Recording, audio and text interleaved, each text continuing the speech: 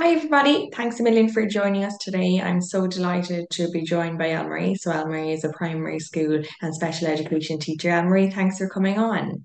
Thanks so much, Una, for having me. No bother at all. So, today we'll look at just a wide range of topics, some of Elmarie's experience, and hopefully some tips and tricks for parents and definitely teachers, obviously working with students, with different backgrounds and different educational needs. So, Elmarie, maybe you give us a little bit about your own background and how you kind of ended up in this space initially. So I am a primary teacher here in Dublin and I work in an infant school. So that's a little bit different. There's 8 infant schools in Ireland. We have junior infants, senior infants, and first class. So we're quite specialised. And after my primary teaching, I did a master's in Trinity in special education with really an emphasis. I think the course is now called Masters in Education and Inclusion and Diversity. So a real emphasis on really true inclusion and doing your best to include all students in the classroom. So at the moment, I'm working as a set teacher. I'm working mainly with junior, senior infants, and first class. And I also tutor with the Dyslexia Association.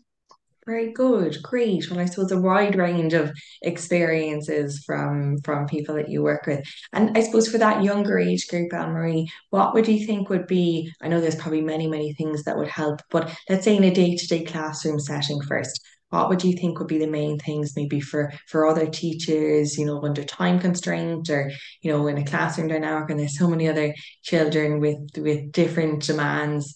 What would you think would be the main things that have helped you previously handle situations or work with students with different learning needs? Um, I suppose looking at the whole child, firstly, when we're working with the infant setting, routine is number one. Number two is that it's a playful environment. Um, and then if we're talking specifically about dyslexia and literacy, I think I really moved towards the science of reading and really a good understanding of more purposeful or effective literacy instruction. So really, I think CPD is so important for teachers to keep on top. But in my master's, I really got interested in universal design for learning. And I think using universal design for learning or UDL really ensures that all students are provided for in the classroom. And it's not actually, UDL isn't just for children with special educational needs, it's actually a way of teaching all children, and everyone benefits from UDL. Very good. So I suppose for either people tuning in or even parents that maybe aren't familiar of a UDL approach, maybe if you could give us some basic examples as what that looks like, in a teaching environment.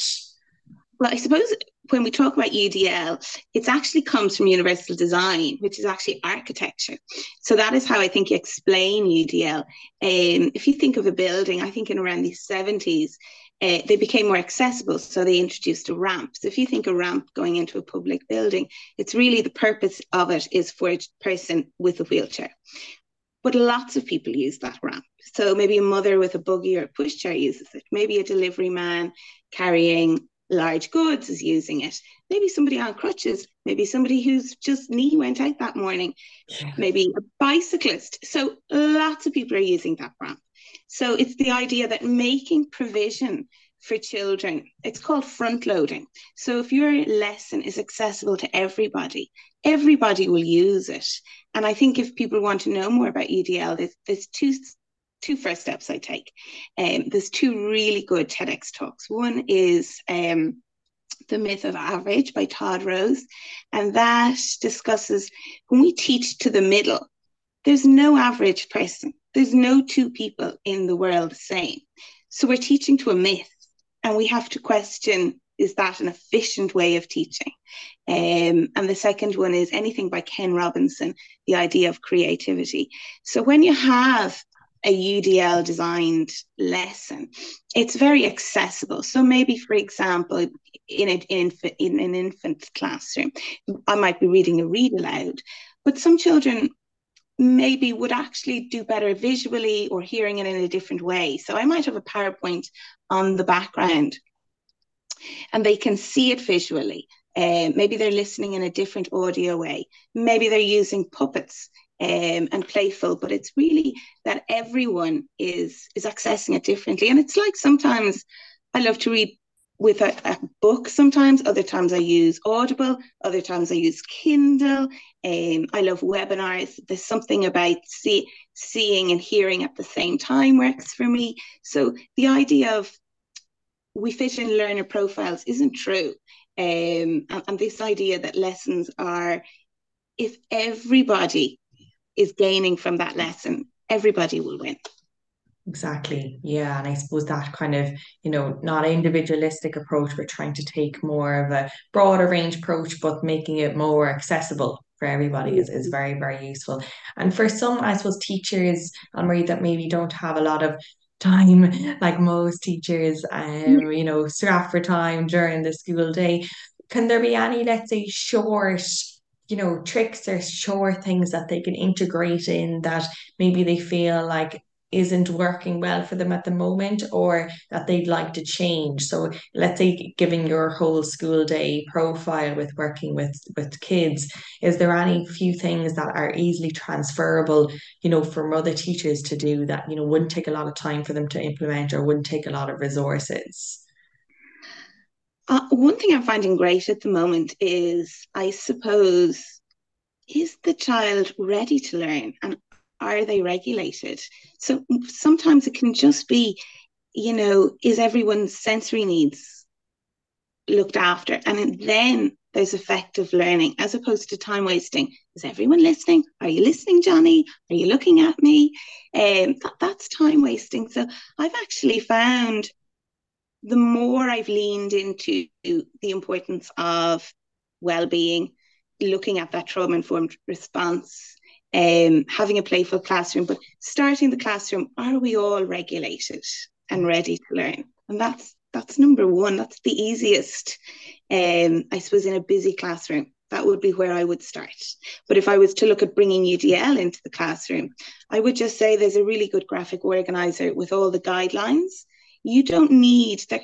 There can be up to 30. You don't need to bring all of them in. You can look, what one thing can I do today to make my lesson a bit more accessible? And I always go to choice, giving the children a little choice. Would you like to, respond pictorially, or would you like to make a written response? Yeah, and the images thing for anybody with a different way of learning can be often very, very beneficial, and just easier to compute and to illustrate, definitely, and communicate.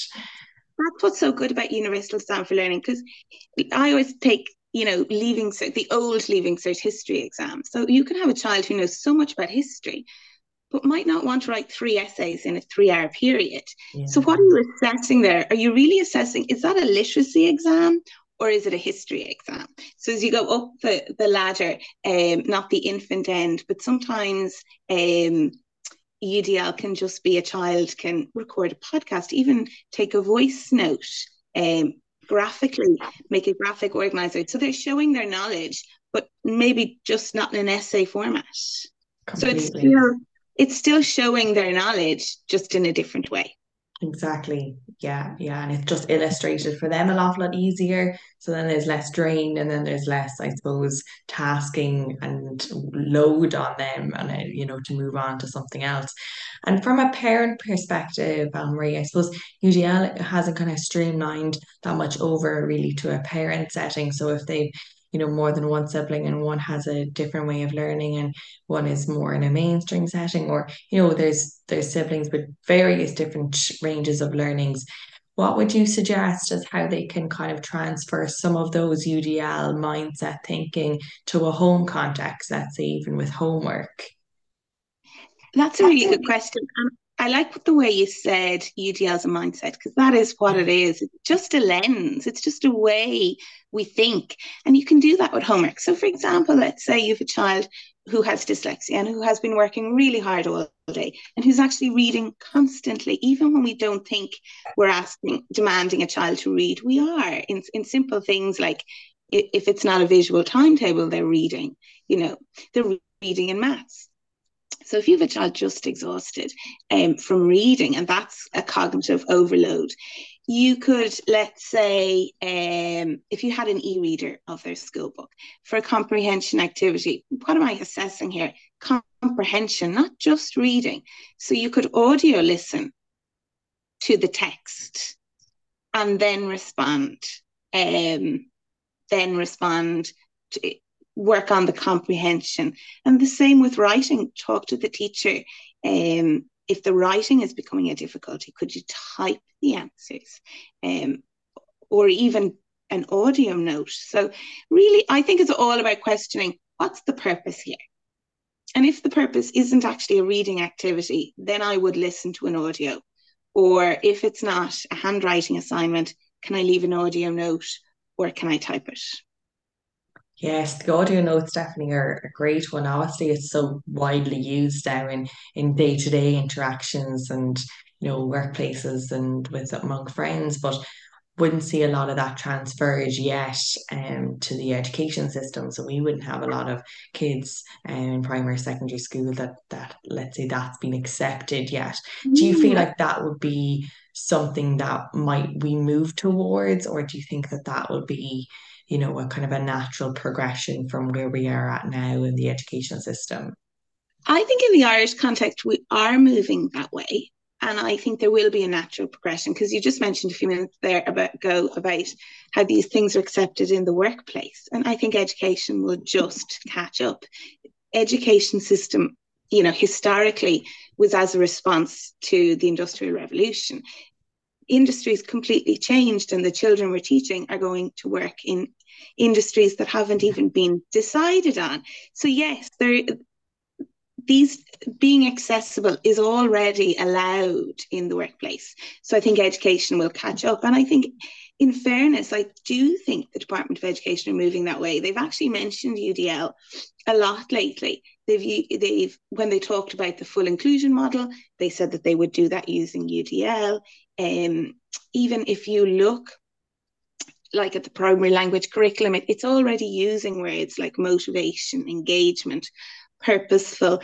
And there was a new document last year, a good practice guide for teaching children with autism, and that mentions UDL. So definitely UDL is coming. And I think there's a whole huge initiative, our schools involved at the moment, on creative schools. And that idea is linked to the department understanding that the children we're teaching are working in different settings. So I do think, in fairness, the department are going that way. If you look at, junior and leaving cert reform, I think it is going that way.